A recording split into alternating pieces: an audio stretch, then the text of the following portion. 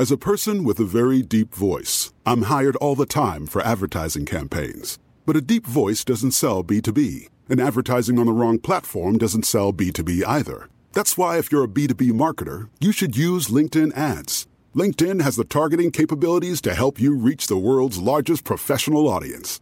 That's right, over 70 million decision makers all in one place. All the big wigs, then medium wigs, also small wigs who are on the path to becoming big wigs.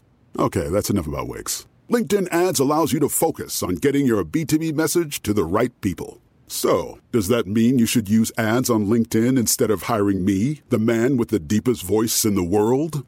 Yes. Yes, it does. Get started today and see why LinkedIn is the place to be to be. We'll even give you a $100 credit on your next campaign. Go to linkedin.com/results to claim your credit. That's linkedin.com/results. Terms and conditions apply. Today, the Matt Walsh Show, protests over the death of criminal vagrant Jordan Neely continued over the weekend, with mobs of leftists actually standing on the train tracks to stop the trains from moving. Meanwhile, a panel in California has officially approved reparations payments of up to $1.2 million for black residents. I'll explain how these stories are actually related. Also, some new polling looks brutal for Biden, and that's according to the mainstream media, so you know it must be bad. And ABC has obtained exclusive, and they say shocking footage of a Ron DeSantis debate prep session. Plus, there were 2 mass killing attacks over the weekend, but neither fit neatly into the left-wing media narrative. In our daily cancellation, the woke mob attempts to cancel the children's cartoon Bluey for the sin of body shaming. All of that and more today on The Matt Walsh Show.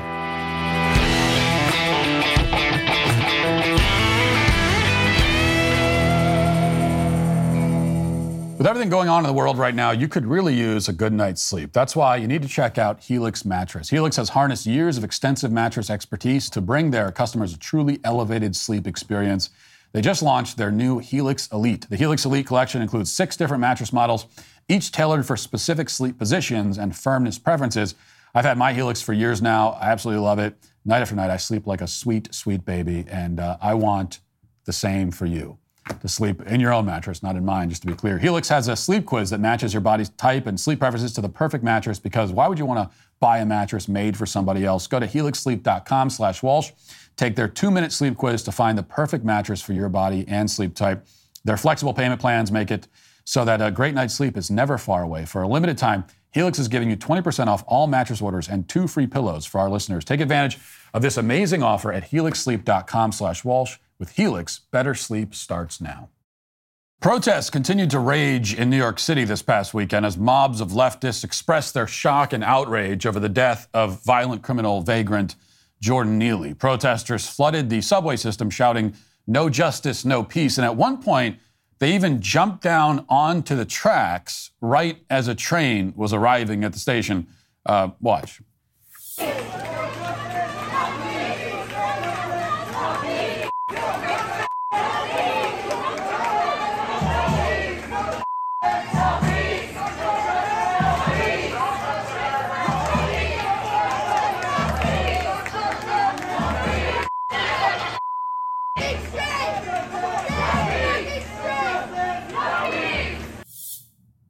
This presents a bit of a new spin on the famous trolley problem, if you're familiar with that, though some would argue that in this case there really is no problem. There's no dilemma. We also came very close, by the looks of it, to seeing a political demonstrator literally touch the third rail, which I'm not saying, I would never say that I wanted to see that happen. I would never say that.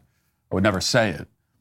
But apparently nobody was harmed except for all the normal working people who were simply trying to get on with their day and instead found themselves in the middle of a mob with a collective IQ that barely cracks triple digits.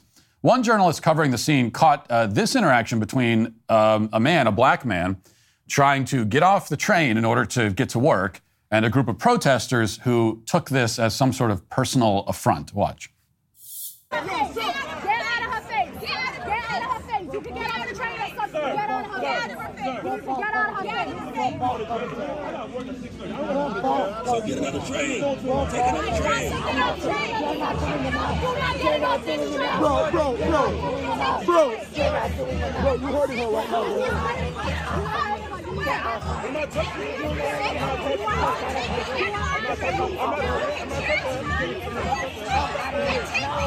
NRQ train.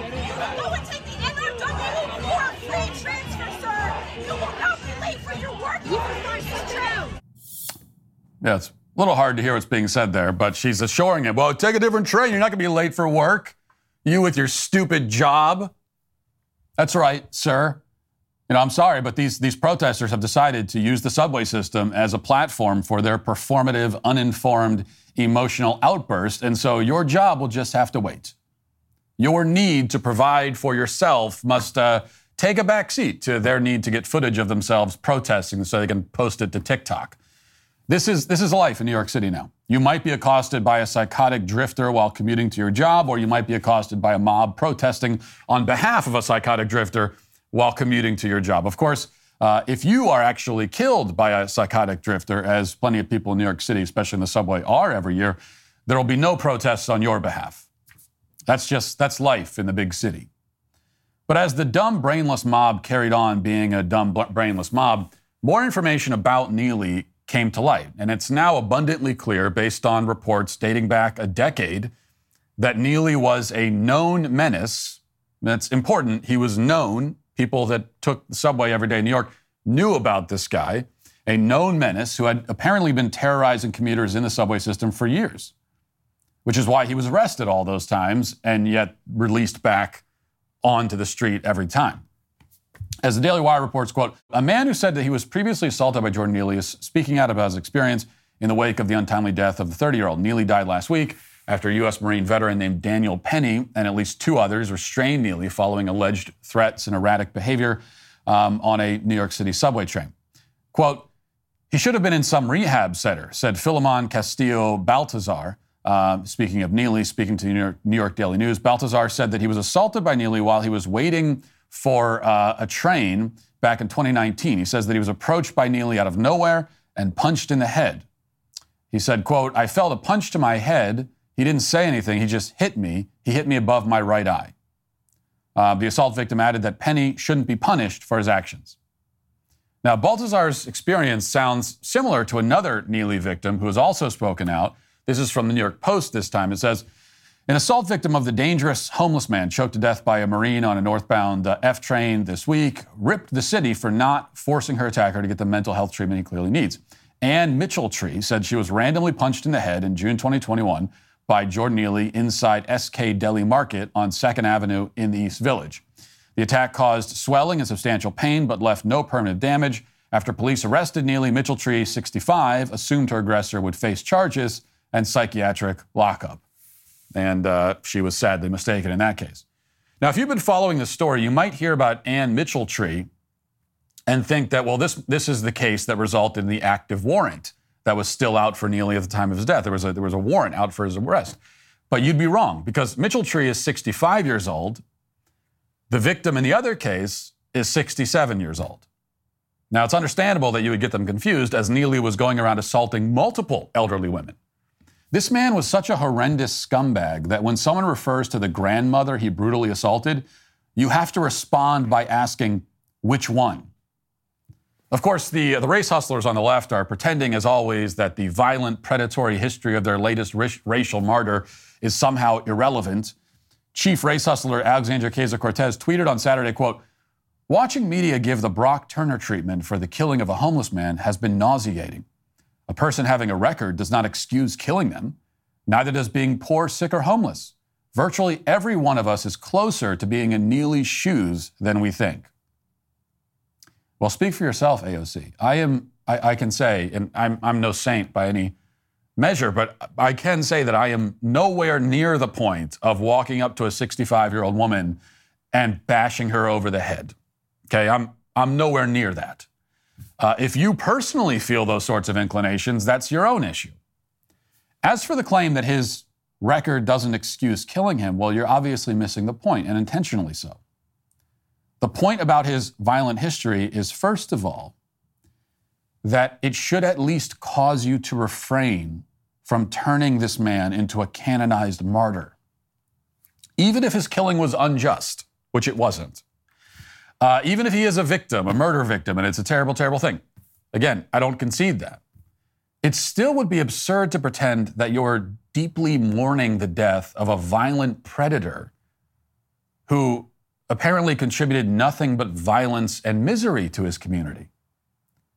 Look, 13,000 people die every hour across the world every day. Okay? It's a lot of people. It is, at a minimum, totally absurd to have a week of national mourning over the death of a violent criminal who assaulted old ladies. I mean, you can claim that every death is sad in its own way, and maybe that's true, but why have you chosen this one? Like, lots of people, we don't have to say across the world, lots of people die every day in this country. There have been plenty of other murder victims just in New York City over the past couple of weeks. And many of those victims had no history of randomly threatening and assaulting pedestrians. So why not choose one of them? Why this guy? Why are you pretending to be sad about the death of Jordan Neely when we all know that if he'd been killed by some other black homeless guy, you would say absolutely nothing at all? You would step over his body on the street and keep walking without missing a beat.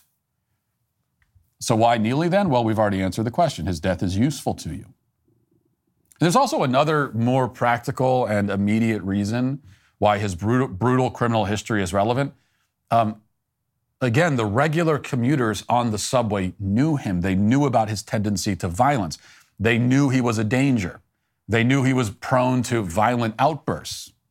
So there's a very good chance, we don't know if this is true, but there's a very good chance that the people, multiple people, not just one, who restrained Neely on the train that day also knew this about him or heard it from somebody else, said, oh, that's the guy that, you know. And even if they didn't, it doesn't matter because the fact is that Neely made explicit violent threats. Even if they were responding only to those threats in the moment with no knowledge of his background, it would still be more than justified. Now, something else happened over the weekend that I think ties into the story, though it may seem on the surface unrelated. NPR reports, quote, California's reparations task force voted Saturday to approve recommendations on how the state may compensate and apologize to black residents for generations of harm caused by discriminatory policies. The 9-member committee, which first convened nearly 2 years ago, gave final approval at a meeting in Oakland to a hefty list of proposals that now go to state lawmakers to consider for reparations legislation. U.S. Representative Barbara Lee, who is co-sponsoring a bill in Congress to study restitution proposals for African Americans, at the meeting called on states and federal government to pass reparations legislation. Quote, reparations are not only morally justifiable, but they have the potential to address long-standing racial disparities and inequalities, Lee said. The actual payments under this proposal, and it is just a proposal, but if it is enacted, it would be up to $1.2 million each for each eligible black resident. Now, I've already explained why reparations are a ludicrous, unjust, morally incoherent idea. We cannot allow people to cash in on the injustices committed against their ancestors centuries ago. Because if we did that, then everyone, all people on earth, should get a check. Because we all have suffering in our bloodline. We all have persecution in our family tree. Now, which of us are in a better or worse spot because of those historical experiences? It's impossible to say.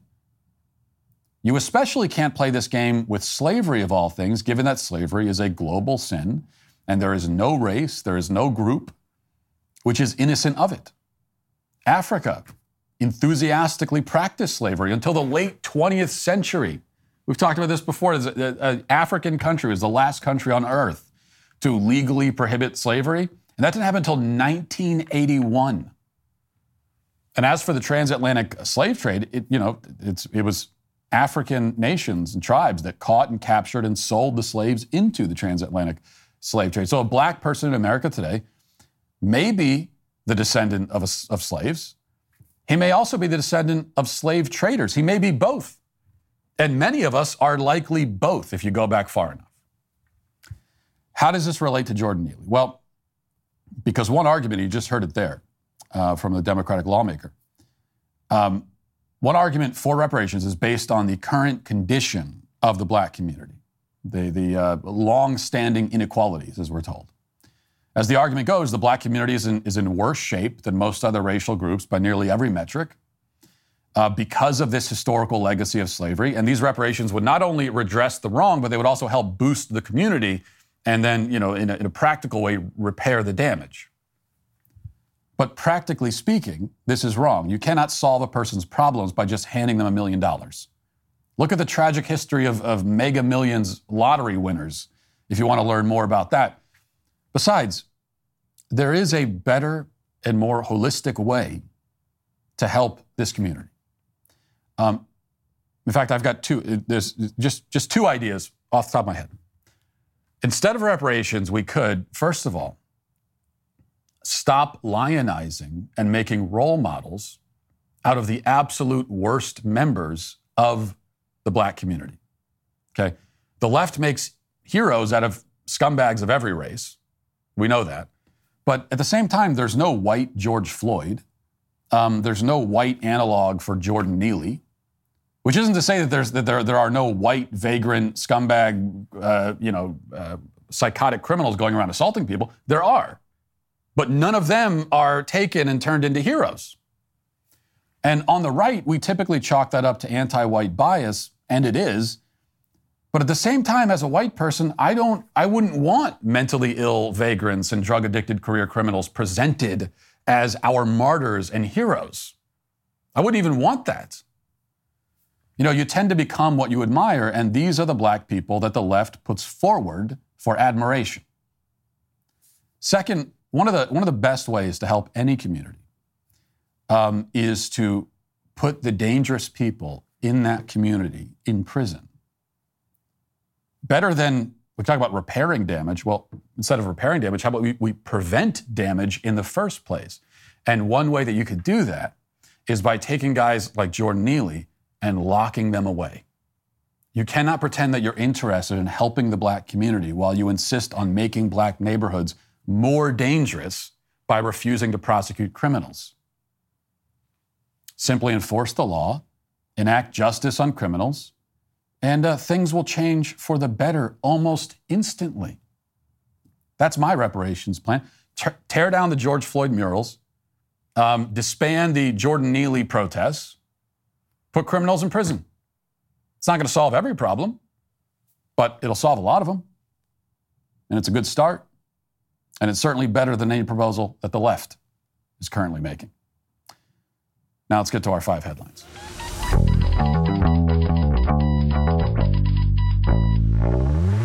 You know, the weather is warming up here in Nashville. Do you know what that means? It's barbecue season. I don't want to brag, but I make a mean burger. The last thing I want to be doing when I'm getting ready to host a barbecue is driving around worrying about where to refill my propane grill tank. And that's why I'm a huge fan of Cinch. Cinch is a propane grill tank home delivery service. They deliver propane tanks right to your door. Cinch delivers on your schedule and does not require any long-term commitment or subscription. Plus, delivery is completely contactless. You don't have to wait at home for them to show up. You can track the order on the Cinch app from anywhere. Could not be easier. Whether you're grilling for the Sweet Baby Gang, camping with your family, lighting up your fire pit on a cold summer night, whatever it is, Cinch's propane delivery service ensures that you have the fuel you need to make the most of every moment. So go online to cinch.com or download their app to order. New customers can get their first tank exchange for just $10 with promo code Walsh. So go to cinch.com or download the Cinch app and use promo code Walsh to get your first tank exchange for just $10. That's CYNCH.com, promo code Walsh. This is a limited time order and you must live within a Cinch service area to redeem it. Visit cinch.com/offer for details. We'll start with a little bit of political news. You know, if you're like the average person, then your faith in polling is probably depends largely on whether the poll says what you want it to say. That's how most people seem to operate. And this is true on both sides. This really is a both sides thing. You see it on the right. You know, a poll comes out and it looks bad for Trump, and then you'll hear conservatives say, well, it's polling. Polling is fake. You trust polls? Pfft, moron. And then a poll comes out and it's good for him to say, look, he's clearly the front runner.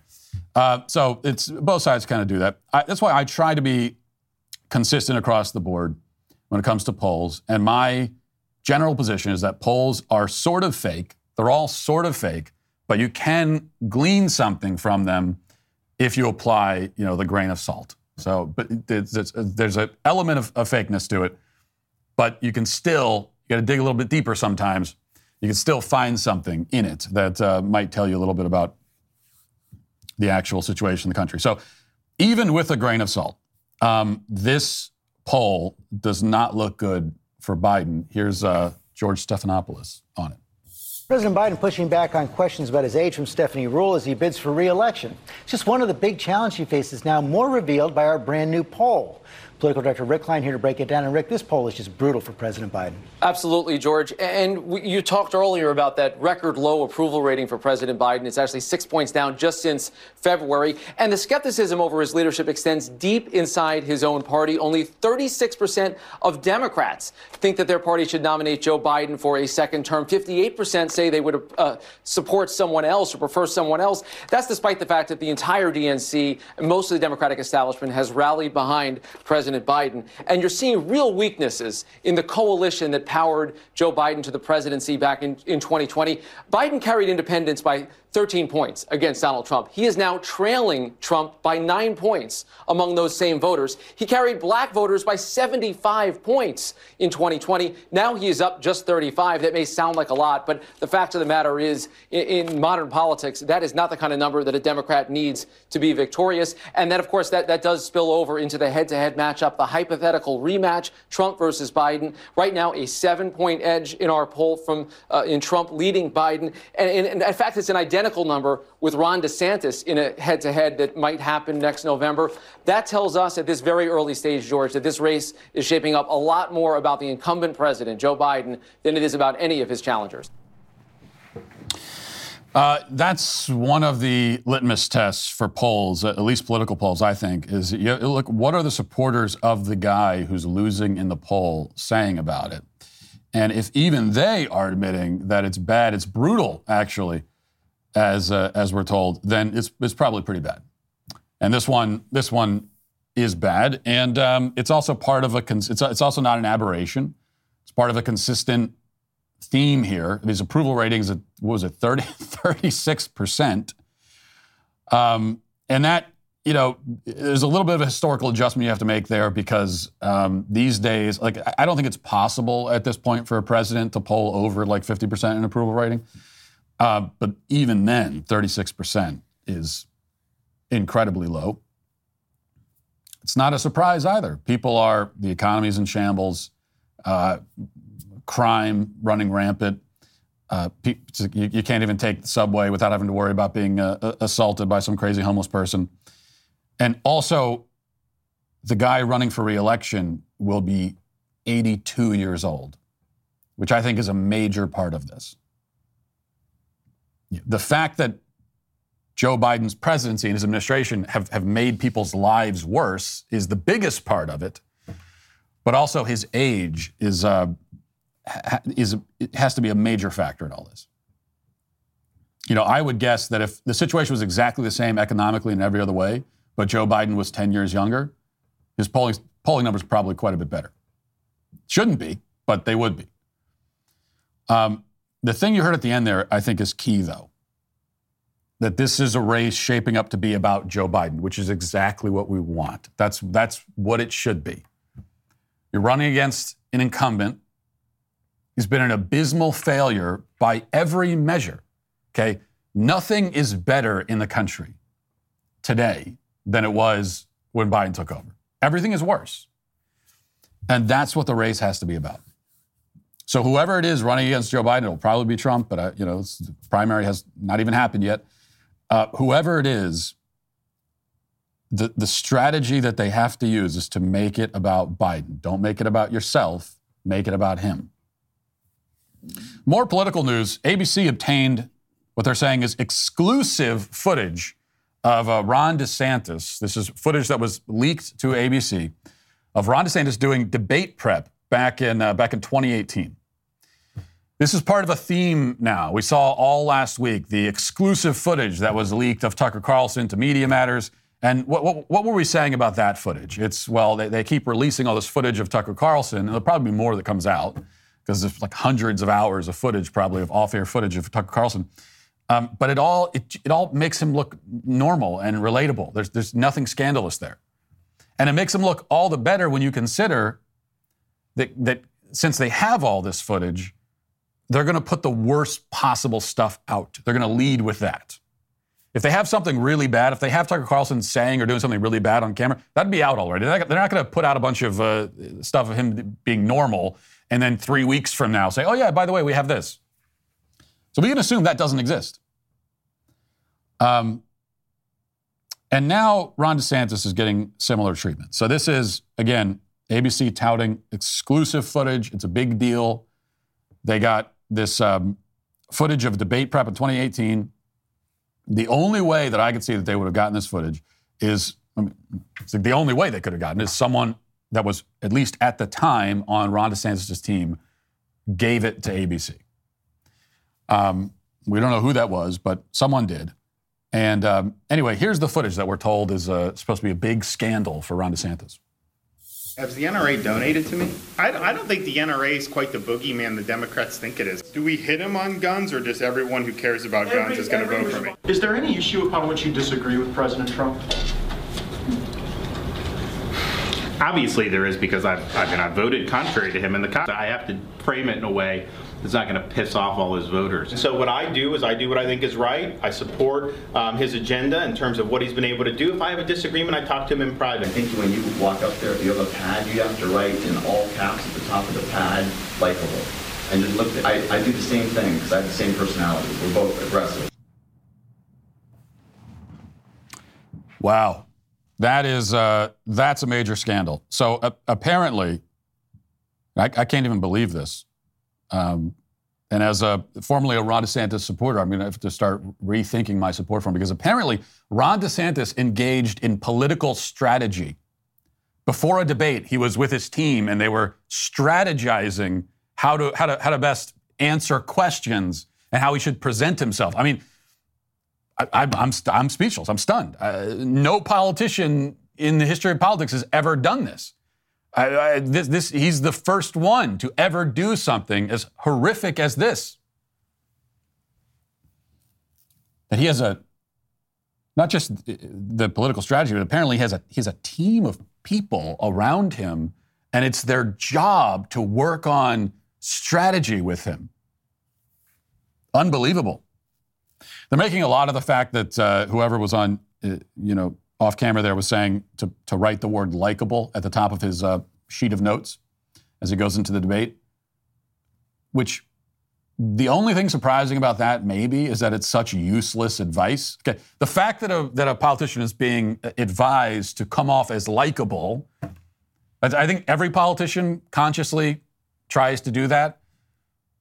Being told to write it on your sheet of paper that's really bad advice. It's kind of useless advice.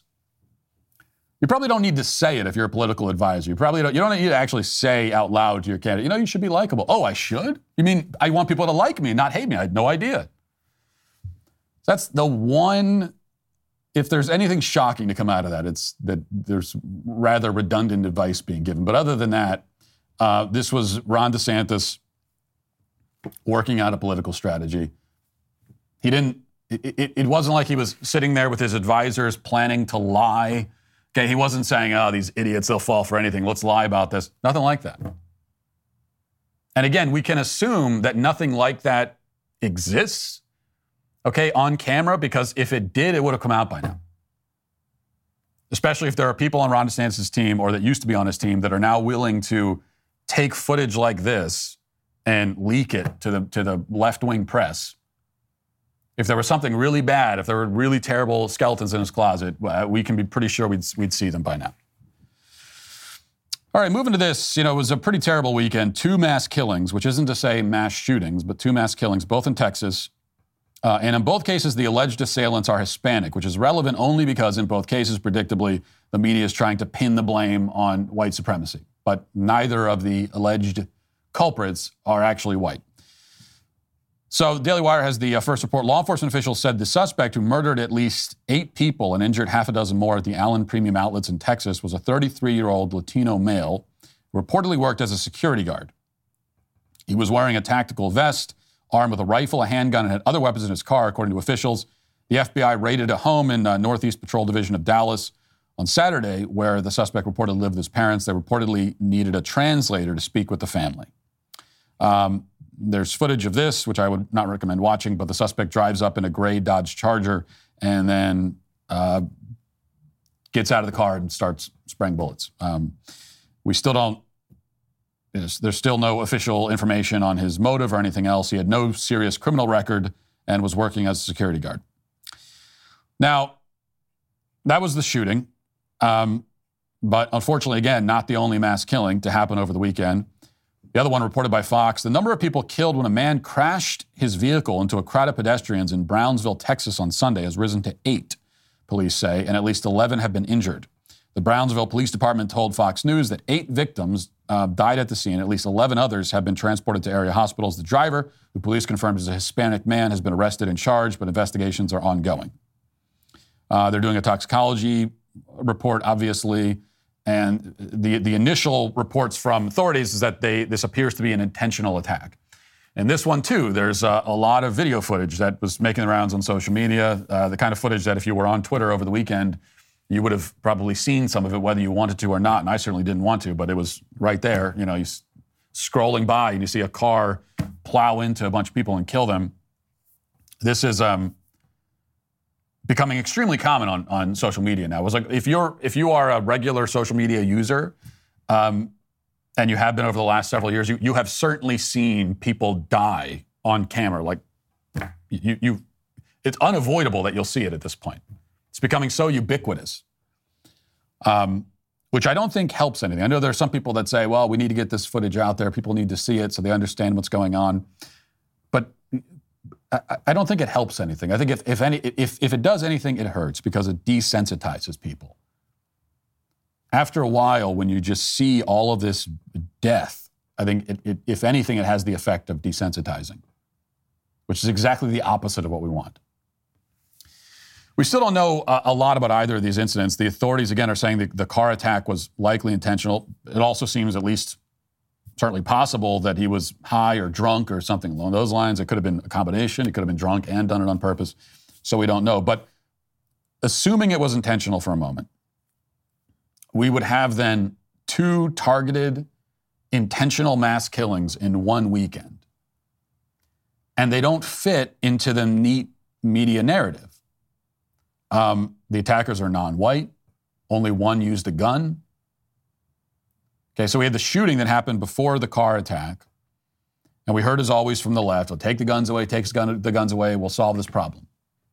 Then shortly after that, we have 8 people killed in the span of 5 seconds because someone plowed a car into them. Because it turns out that even if you don't have a gun, we all have access to these, hundreds, these 2-ton metal vehicles that you could drive around 80 miles an hour. So we have access to lots of technology that bad people can use to kill other people. Which is why the fundamental question, as I'm always raising after things like this, the fundamental question is not how did they do it? Because, again, unfortunately, there are many ways for a bad person to kill lots of people. A gun is only one of the ways they can do it. So that's not the fundamental question. The fundamental question is why? Why are people doing this? If it seems like this is happening more and more, not a weekend goes by that we don't have stories like this. That's certainly how it seems to me. But that's not a reflection that people have more access to these tools of death. People have been driving cars for many decades. People have had guns for hundreds of years. So that can't be the answer. And anyway, that only answers the how question. The other question is why. Why would somebody want to do this? Most people, millions of Americans have guns, and they're not ever going to murder anybody. They have no inclination to, no desire to. It's not even that they're not doing it because they're afraid they're going to go to jail. It's they don't get to that point in their mind because, like most of us, I have guns. I never have to say to myself, well, if I do this, I'll go to jail. You don't have the inclination. You don't have the desire. The thought would never even occur to you to do that. There's a 0 chance of it happening for most people. Just as most of us drive cars around every day. there's zero chance that we will intentionally plow into someone and kill them. So if simply having access to these tools is what causes it, then that doesn't explain why, for the vast majority of people who have guns or have knives or have cars or have any weapon or tool that could be used to kill people, it doesn't explain why most of us would never do this, never do it. But then there are the people that do. And it seems like there are more people, the proportion of people who are inclined to engage in these murderous sprees has gone up. And if that's true, there's still the question of why. And we're not getting to that question. We're not attempting to grapple with it at all. Because there you get to lots of things that the media has no interest in talking about, the left doesn't want to talk about. You get to things like the collapse of the family, the spiritual decay in our culture, you know, the crisis of meaning and purpose, people living these kind of empty lives. All of these things, these are all factors that lead to this. It's not like, you know, if you take this security guard, alleged security guard who committed the mass shooting. If you were to take the guns away from him ahead of time, would that mean that we're safe now? Would it be safe to be around this guy? Would you feel comfortable living next to him? Would you feel comfortable sitting next to him on the subway? Even if he didn't have a gun, would you? Of course not. He's still a homicidal maniac, still an evil person who has the desire to kill lots of people. Now he just has to be slightly more creative in how he figures out how to do it. So you haven't solved any problem. And we're never going to completely solve the problem of human evil, but we can address it, we can mitigate it if we actually start talking about it and dealing with that aspect of the problem, which we don't. All right. The Daily Wire has this reported. The security guard who shot and killed a shoplifting suspect in self-defense spoke out about the incident on Friday. Michael Earl Wayne Anthony is the security guard at Walgreens in downtown San Francisco. On April 27th, Anthony shot and killed an alleged shoplifter, later identified as local transgender activist Banco Brown. We talked about this in the opening, I believe, on Friday. In an interview with the San Francisco Standard, Anthony spoke out about the incident and the effects it had on him. Anthony said, "I'm still dealing with it, still don't understand, and don't have the time to reflect. It's not like I go through this many times. This is a very life-changing matter." Anthony declined to elaborate on the details of the shooting. According to a Thursday report from the San Francisco Standard, police said that Anthony tried to stop Brown from shoplifting. He was still standing inside the store when Brown walked out. Brown then turned around and allegedly spat on Anthony and raised a hand to him. It was at that point that Anthony drew his gun and fired. It was also at that point that, as the DA, San Francisco DA said, it went from a shoplifting incident, shoplifting is where you just take the merchandise and walk out with it, shoplifting to robbery, because now force is being used. Anthony pointed out that security guards like him are under immense pressure in confrontational situations like that, and that it happened very fast. Quote, "This is important for more people to be aware of," he said. "It was happening too frequently. It's a lot to deal with. It's a lot of pressure. A person can only take so much. When you're limited to certain options, something will happen." This is he's talking about being a security guard. Being a security guard is difficult because you're on your own in more ways than one, he added. "Who has my back? Nobody," he said. "You're left with no support. It's a frightening feeling with a lot of people around you who could do you harm," he added. So we heard on Friday the activists that are calling for the abolition of armed security. They don't want police, and they also don't want armed security. And they don't want a citizen police force, which is the other thing that we were told. Well, get rid of the police. We abolish the police, get rid of them, defund the police, and then we could have citizens, the community policing, I think is the phrase they use. The communities can police themselves.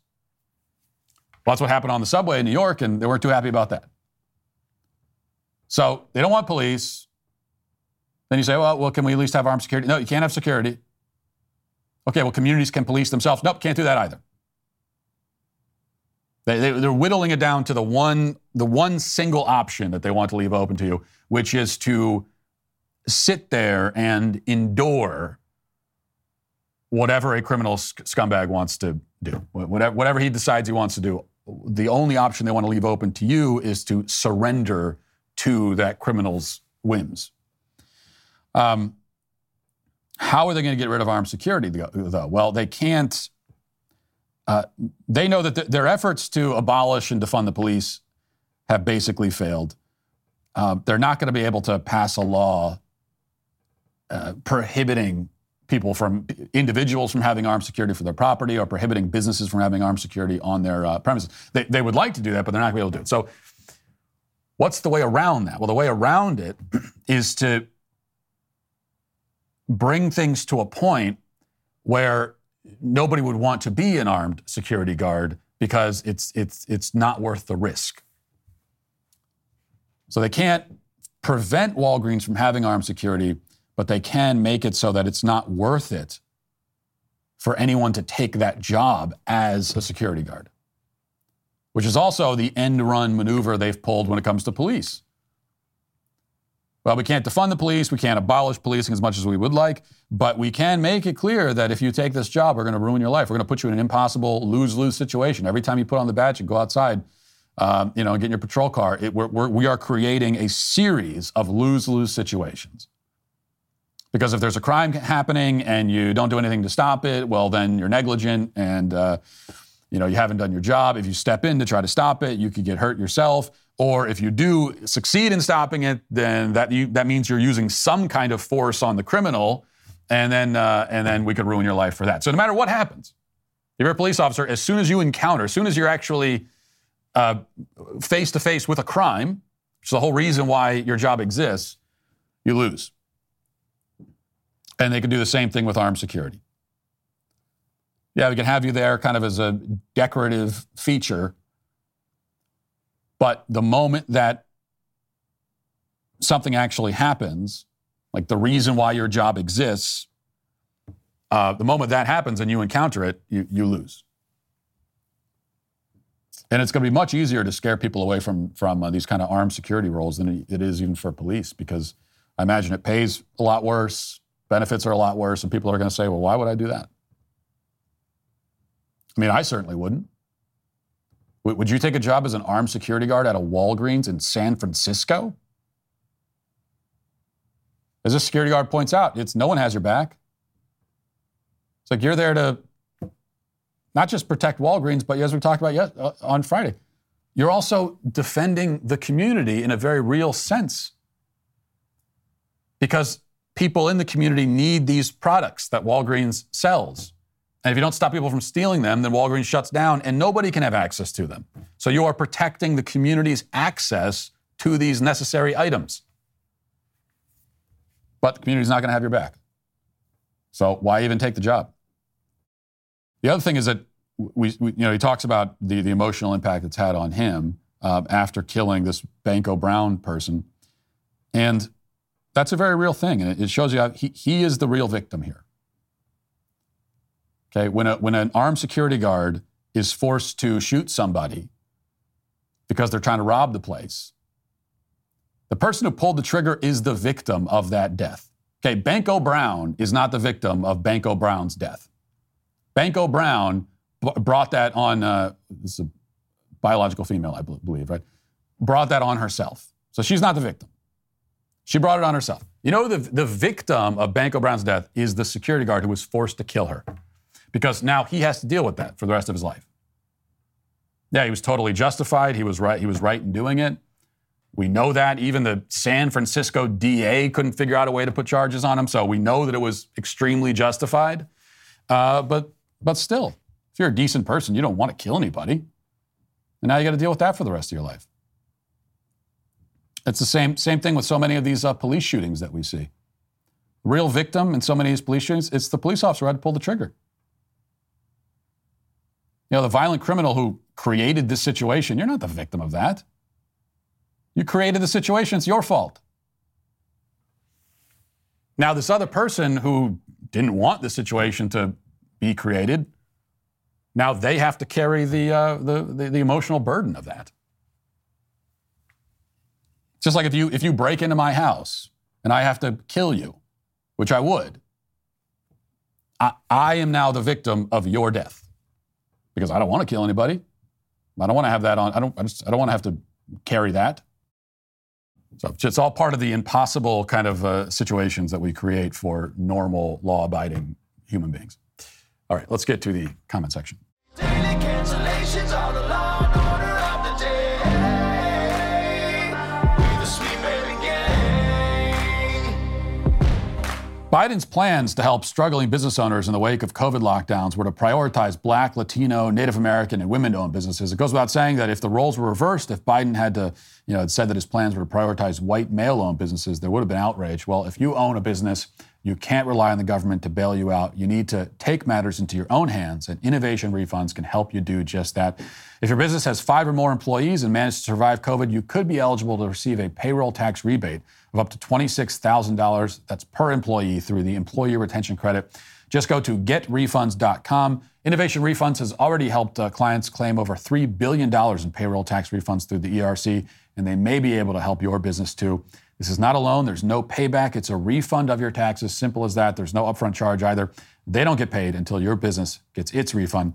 So don't let this opportunity pass you by. See if your business qualifies for ERC assistance in just 8 minutes. Go to getrefunds.com, click on Qualify Me, and answer a few questions. This payroll tax refund is only available for a limited amount of time. Don't miss out. Go to getrefunds.com, getrefunds.com.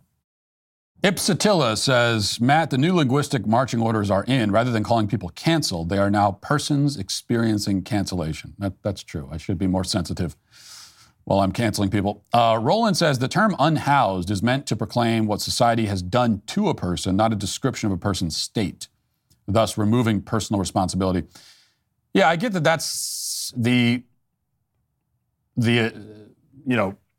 intention behind changing the term to make it more passive, but it's still not clear to me how homeless didn't already accomplish that. So that's the thing.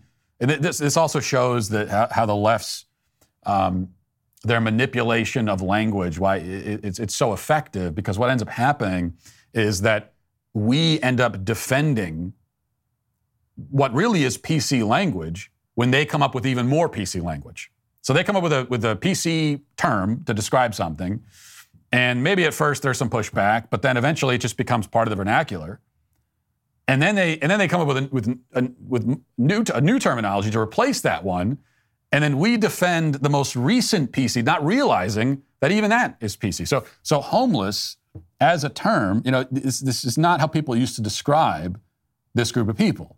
They would have used terms like vagrant, drifter, these kinds of terms. Even terms that were much more directly insulting, like bum, things like that. And then we came up with this idea of homeless, because the concept is there's no judgment being passed. It already sounds pretty sort of passive and neutral, just homeless, without a home, homeless.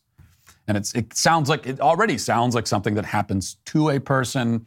It's not the result of any choices that they made, even though in reality, vast majority of cases of homelessness, it is the result of choices that were made, which doesn't mean that we shouldn't try to help these people. It just means that, well, if you want to help people, you want to start by understanding why they're in the position that they're in. And it's important to understand that no, it's not simply victims of circumstance. It's not simply that, they tripped and fell one day, and next thing you know, their house was gone, and they're unhoused or homeless. Because if it was that, then yeah, you could solve the problem by building homes and giving them to the homeless population. And the only argument against that would be one of economics. But if that could actually solve the problem, okay, if that could solve it, okay, there's a 100% guarantee that you could solve the homeless problem by simply giving homes to all the homeless people, and then that's it, and we're done with homelessness, then even with the enormous financial burden, I would say, well, it's worth it. Okay, let's do that then. Let's figure out a way to do it. Let's build a bunch of homes, give homes to all the homeless. But that would not come close to solving the problem. Okay, because when you take someone who is on the street, they're addicted to drugs, and they're Jordan Neely, mentally ill, violent, all this, and you put them in a home, they're going to be back out on the street in about 30 minutes. Okay, the home is going to be destroyed, and they're going to be back out on the street. There's a reason why they ended up out there. There's a reason why. Look, it's if you're living out on the street corner, it would be better. Like you could go to some flea bag motel and rent a room for extremely cheap rate. And you would think that even if you had like a minimum wage job or something, you'd have enough to at least afford that. It's not a good life, but it's better than being out on the street. They're not going to make those kinds of choices. And in many cases, because they've, if it's a drug addiction situation, then everything goes into the drug. Whatever you give them goes into the drug. You give them a house, goes into the drug. They'll sell the house to buy drugs and they'll be dead. That's what will happen. So what was the point there? Oh, yes. Well, the term unhoused. So it's homeless already kind of a passive thing. Unhoused makes it more passive, and it becomes a real problem. It's not just annoying PC language. It makes it harder for us to understand the actual cause of this crisis, which means that we cannot solve it. And by the way, if you want, we've talked before, but if you want real-world examples of maybe not giving houses to the homeless, but there have been cities where they've said, well, let's require hotels to house the homeless. That's so we could solve the problem there. Take the homeless, put them in a hotel room, problem solved. Then what ends up happening? The hotel rooms are destroyed, and the people you gave the hotel rooms to end up back on the street the next day. Another comment says, Matt, I would want to see you defend your idea of restricting transition procedures from adults aware of consequences of their decision and willing to incur them. I disagree with this and think you can't defend this beyond that you don't like it. That position is very unpopular. Well, maybe an unpopular position, but the unpopular positions are so often the right ones, and that would be the case here as well. I think I have defended it many times. It's a restriction, and I'm not going to go through the whole, you can listen to any show where I've addressed this, but I'm not going to go through the whole case. But the most important thing to remember is that what I would be advocating, it's not a restriction on the individual trans-identified person. It's actually a restriction on the medical industry. It's a restriction on the doctors. And the argument is that it is not okay for doctors to do that to a person. It's not okay for a doctor to, in exchange for money, take your money and then mutilate you, even if you want to be mutilated. So this is not a matter of simple personal choice. This is not mutilation people are doing in their homes. Okay, it's not like a self-castration that's going on in the home. And that, I would be in favor of stopping someone from doing that too. Okay, because if someone's going to castrate themselves, they're obviously not mentally well and for their own sake, so they don't harm themselves, we have to stop it. But we're not talking about that. We're talking about mutilation that is done by some other party to a third party. And this is a restriction on that party that wants to inflict the mutilation and profit from it. And ultimately, they're profiting from the mental illness and confusion of people who, they might literally be asking for it and saying, do this to me. They don't understand what they're asking for. The fact that they would want it in the first place is evidence enough of their mental unwellness. All right. And finally, Austin says, the World War III or the culture war choice sounds a lot like guns kill kids, not drag queens. I can actually hate that kids are killed with guns and that adults abuse kids. Thank you. Yeah, that's a lot of what these false choices are all about. And we heard on Friday some on the right all of a sudden have decided culture war doesn't matter anymore because we have to avoid World War III, as if we have to make a choice between those two. And also as if the conservatives who now have abandoned the culture war, they're dedicating themselves full time now to stopping World War III, which again, if you're a normal citizen, how exactly are you going to do that? What's your plan to stop World War III? I'm worried about World War III too. I don't want it to happen. Okay, if you're saying, well, I'm not worried about culture war, drag queens, I got to stop World War III. Oh, okay, well, go ahead. What are you doing to stop World War III? You're going on some, it was like Mission Impossible? You're going on some globe-trotting mission? No, you're not doing anything. You're just sitting in your house doing nothing. So this is an excuse. There's one thing that we can do. Like we can actually engage with the culture and make a difference in the culture because we're all part of the culture. We all comprise the culture. We can do something there. And you're making an excuse for not doing anything. That's what it all is. I want to talk to you about something I don't usually talk about, except when I'm reading this exact copy 3 times a week. Hair. Not mine. My hair is handsome and brilliant because I use Jeremy's Razor shampoo and conditioner. I'm talking about yours because if you're not also using Jeremy's restorative tea tree and argan oil.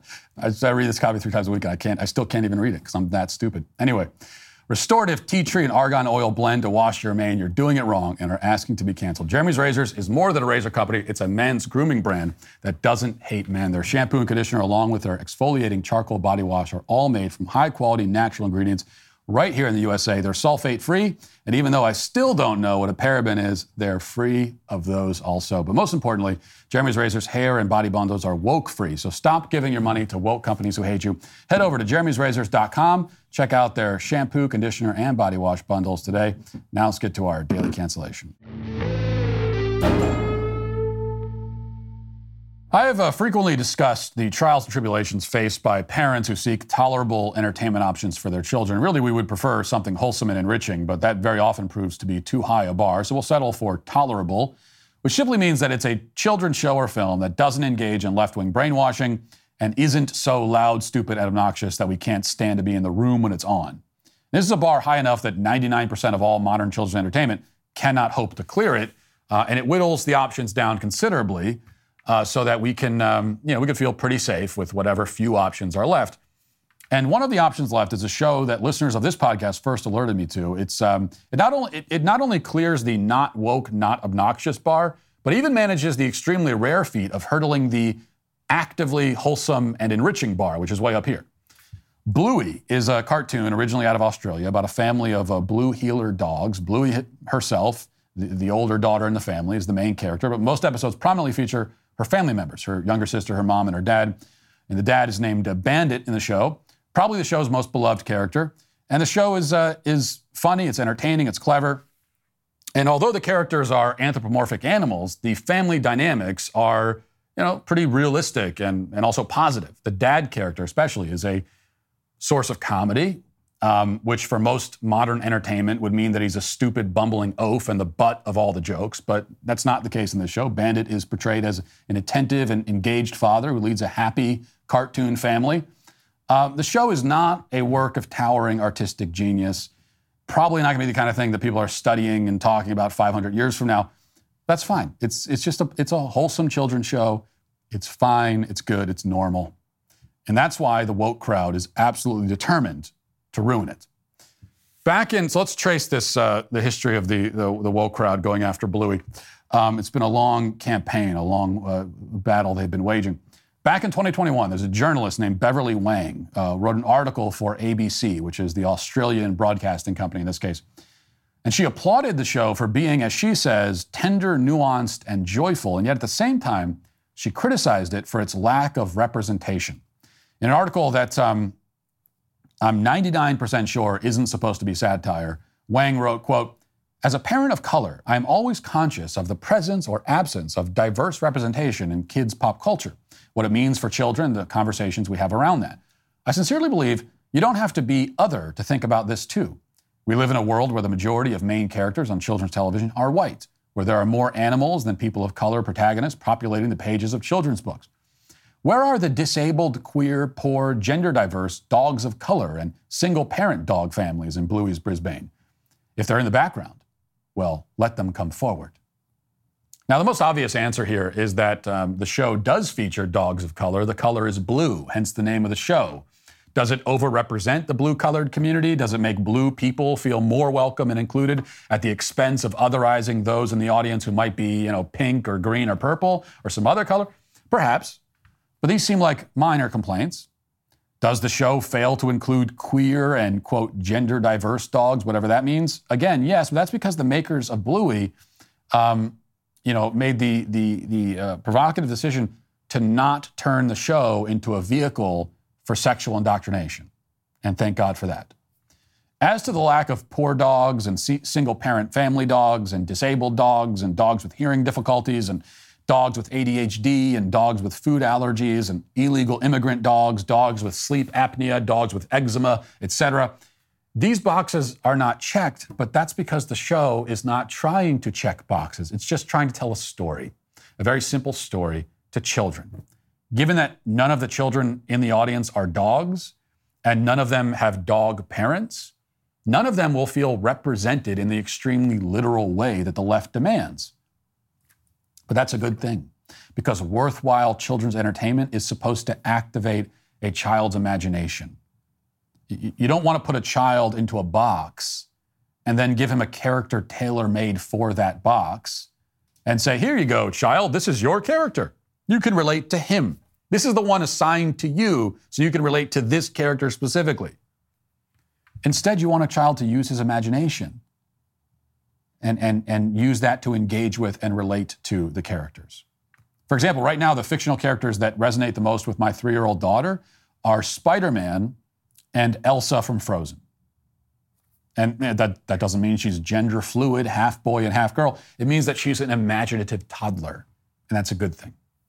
But that was only the first woke attack launched against Bluey. A year later, 2 Australian academics published an article taking aim at Bandit, the dad character, noting a, quote, darker side to this lovable character. They claim that Bandit, quote, never strays far from reductive stereotypes, bemoaning the fact that he is a, quote, likable, roguish male stuck between childhood and adulthood whose disrespect of authority and rough and ready masculinity reflects Australia's emotional attachment to the working class underdog. The writers also take Bandit to task for incidents of alleged bullying because of the ways that he playfully teases his children in the show. He's bullying them. And they scold the cartoon dog for being, quote, surprisingly conservative when it comes to gender values.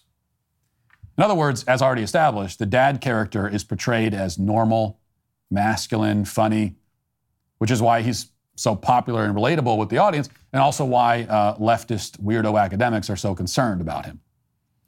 Fast forward another year to this past week, and we have the next woke assault on a family of fictional cartoon dogs.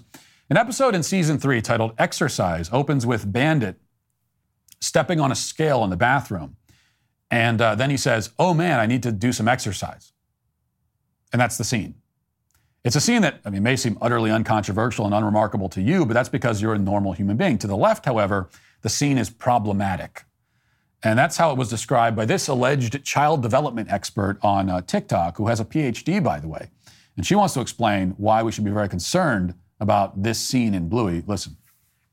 Bluey recently screwed up in a pretty big way, and it's made a lot of people angry. But basically, there's a brand new episode called Exercise, where at the start, Bandit, Bluey's dad, grabs his belly, I'll show you a picture here, and kind of just looks at it and goes to the scale, weighs himself and goes, oh, I need to do exercise. That in and of itself is a really problematic narrative to have on a children's television show when we know that most girls by the time they're 9 think about dieting, think they're overweight, and really have a problem with body image already. There's a couple ways to solve this problem. The first one is that we just not let the kids watch the episode, but that's not really going to work because kids are going to see this messaging in many places throughout their lives. So it's actually better to use this episode of a relatively safe children's television show to start the discussion about body image, about how we treat our body, about not body positivity or body negativity,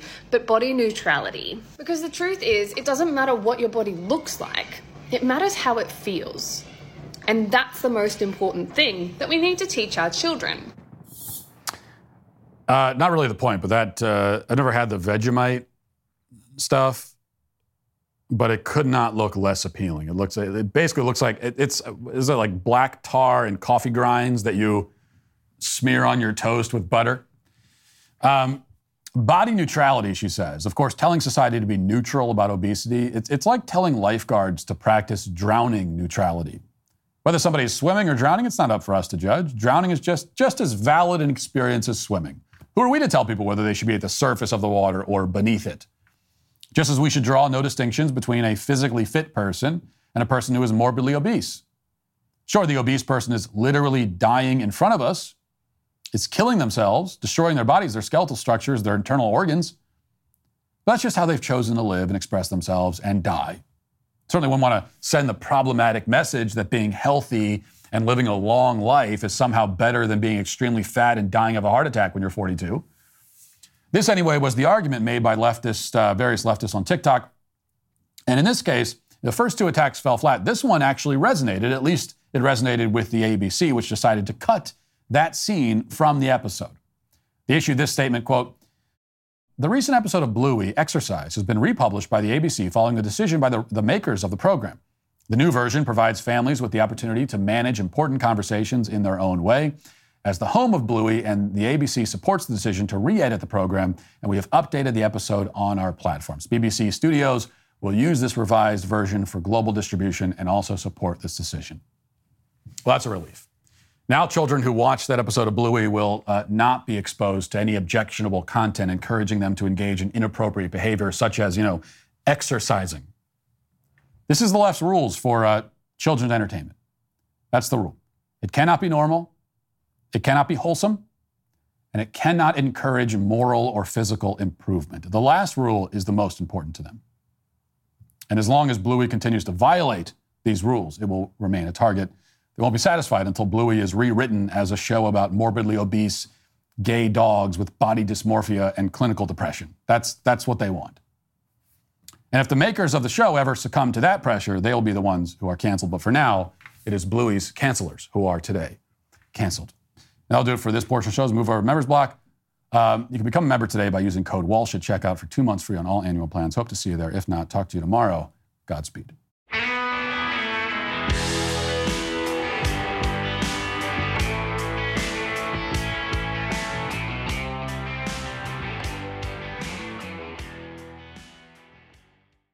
Hey friends, are you struggling to attract and retain top talent?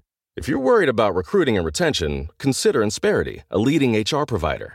They'll help you improve hiring and compensation practices so you can spend more time growing your business and less time on HR. Visit Insperity.com and download their free ebook on how to build your dream team. Don't let a lack of talent hinder your success. See how Insperity provides HR that makes a difference at Insperity.com.